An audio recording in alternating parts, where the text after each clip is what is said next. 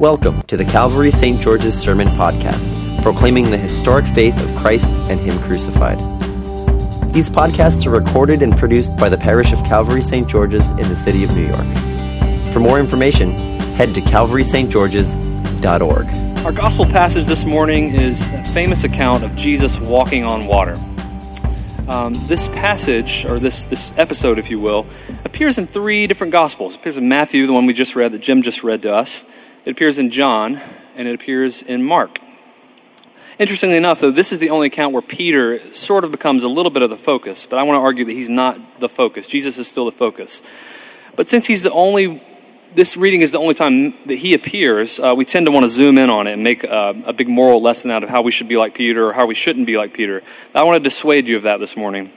But it's an interesting account. I mean, just alone that Jesus has walked on water. We don't tend to think of Jesus' miracles and think of this one first, or at least I don't. I can't speak for you, because it's not really doing anything for anybody. It's not like feeding the 5,000, which he just did the previous chapter. He's not turning water into wine. He's not healing a paralytic. He's walking on water. It seems kind of silly in some ways. In fact, I was talking to my brother this week, who visited Paige and I this week, and Paige and me, and we were talking about this passage. He says, when I was in college, I came across a minister who said that he tried for 3 hours to walk on water. He just prayed so hard that he could walk on water. And I was like, good grief, I would have given up after 10 minutes, 3 hours. But see how this passage, and passages like it, can kind of lead toward the silly in some ways. I mean, what would have you accomplished if you walked on water?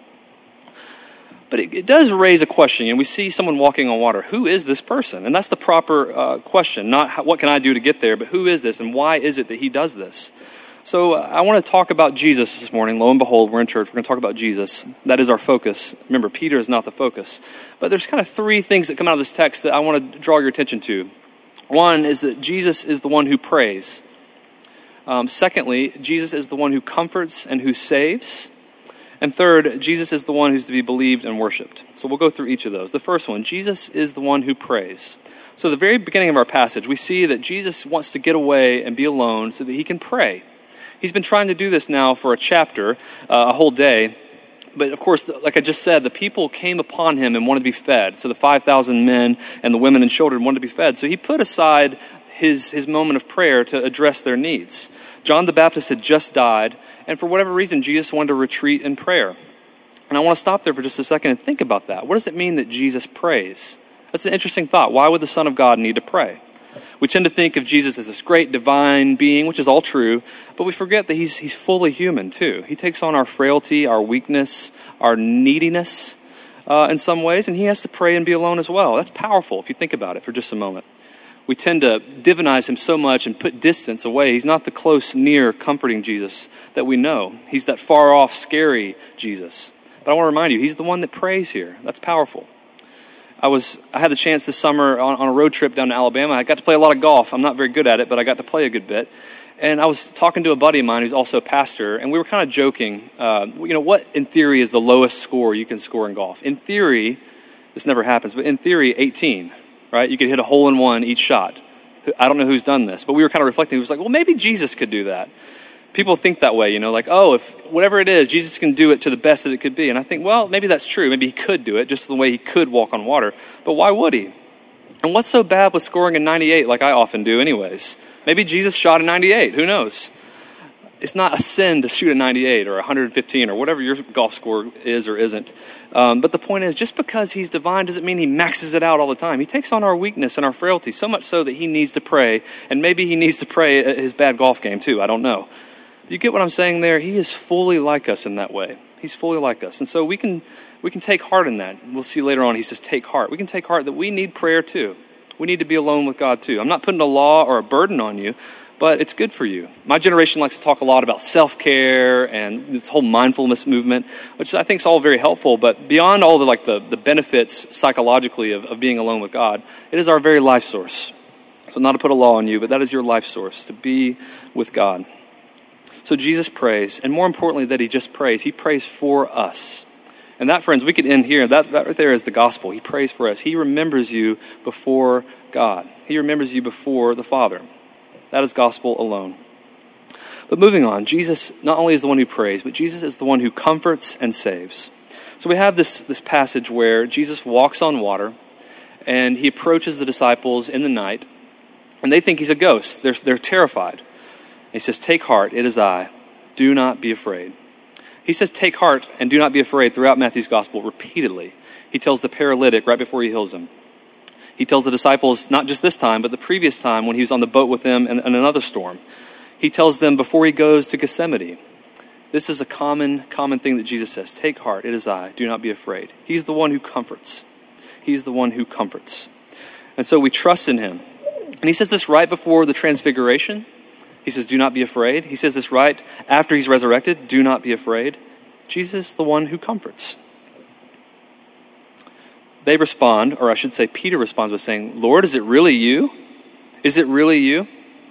Now this is, to me, the hinge of Peter's mistake. That same language is it really you? Are you the one? Is it you?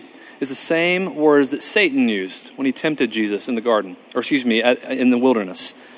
If you really are, is it really you? Are you really the Son of God? If so, tell these stones to be turned into bread. If so, have angels come down and minister to you. He's tempting Jesus. He's testing Jesus. Peter's using the same language there. Later on, the high priest says the same thing right before Jesus is to be crucified. If you really are the Son of God, if it really is you, take care of yourself. And then shortly, right before he is to be killed, the mockers say the same thing. Well, if he really is the Son of God, he could just bring angels down to get him off the cross. So you see, Peter's not in good company here. That's the point here. Peter is testing and tempting Jesus in some ways. If it's really you, have me walk out on the water. I remember being a new Christian when I was 14, and I had this kind of mentality. I thought, well, I'm going to lay on my back here in the grass. I'm going to reach up my hand, and God, if you're really real, I want you to grab me and pull me up. It was really silly. I did it for maybe 5 minutes. I gave up much, much sooner than that youth minister earlier who prayed for 3 hours that he would walk on water. I'm just not as strong as him. That's why my golf game's at 100. But we test God in these ways. We test him. God, if you really are true, I pray that I get this job. God, if you really are who you say you are, I pray this relationship works out. God, if you really are who you say you are, Jesus, if you really do save, then heal me of this malady. Whatever it is, we test God in these ways. In some ways, we need something to put our faith into, but we're not at liberty just to boss God around, to boss Jesus around. That's what Peter does. And lo and behold, Jesus sort of indulges it. He says, all right, come on, big guy, walk on the water. And we know it's not going to end well. And this is normally where the typical sermon on this passage would go wrong, because the preacher would normally say, Peter was great, he had faith, he stepped out, it was a great venture, he took a great risk. If he had only kept his eyes on Jesus. That's normally where the moralism comes in. It says, well, Peter's great, but we can do better if we just keep our eyes on Jesus. That's not the point, folks. The point is, Jesus is the center. He's the one who prays. He's the one that comforts us and heals us and saves us. And thirdly, he's the one who's to be believed and worshipped. So this grand revelation that happens after Peter's drowning and Jesus reaches down and saves him, they get back in the boat and the wind stops. The waves cease. And that's when they say, surely this is the Son of God. Now, if you remember the previous passage in Matthew 8, the last time they were dealing with a storm, they asked the same question. They said, what sort of man is this that even the winds and the waves would cease? That he can control them, that they obey him. But this time around, they realize he's the Son of God. So they've been asking, who is this guy that we've been spending all this time with? And the second time around where he saves Peter and the wind ceases, they realize this is the Son of God. This is what they've been waiting for all along. He calms the storm, and his word is true. Do not be afraid. Fear not.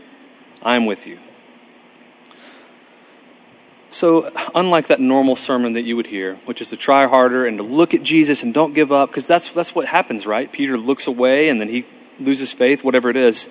No, that's not the point. Faith is not something you can muster on your own. Faith is not something you can work out on your own.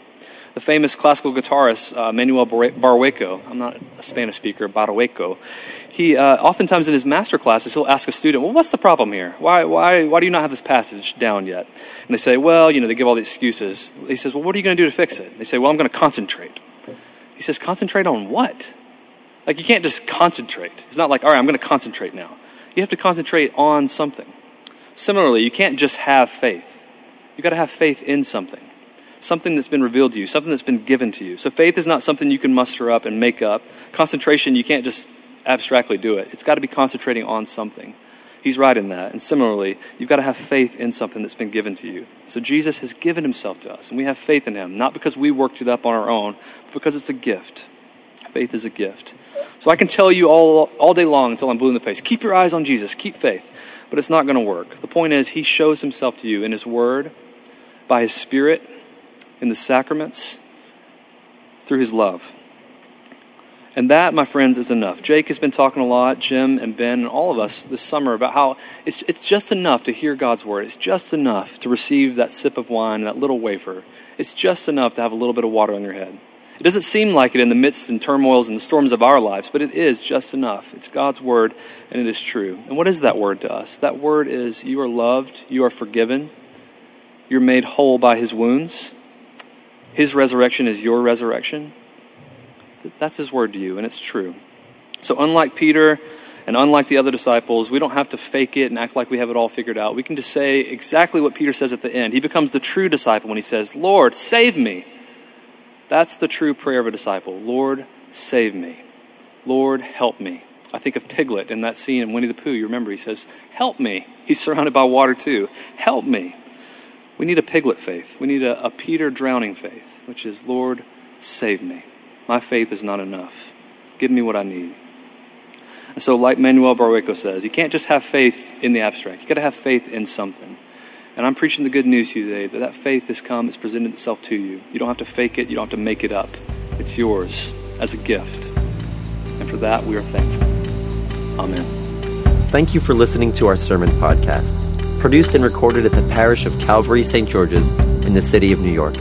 If you feel led to support the continuing ministry of the parish, you can make an online donation at calvarystgeorges.org/giving. Thank you.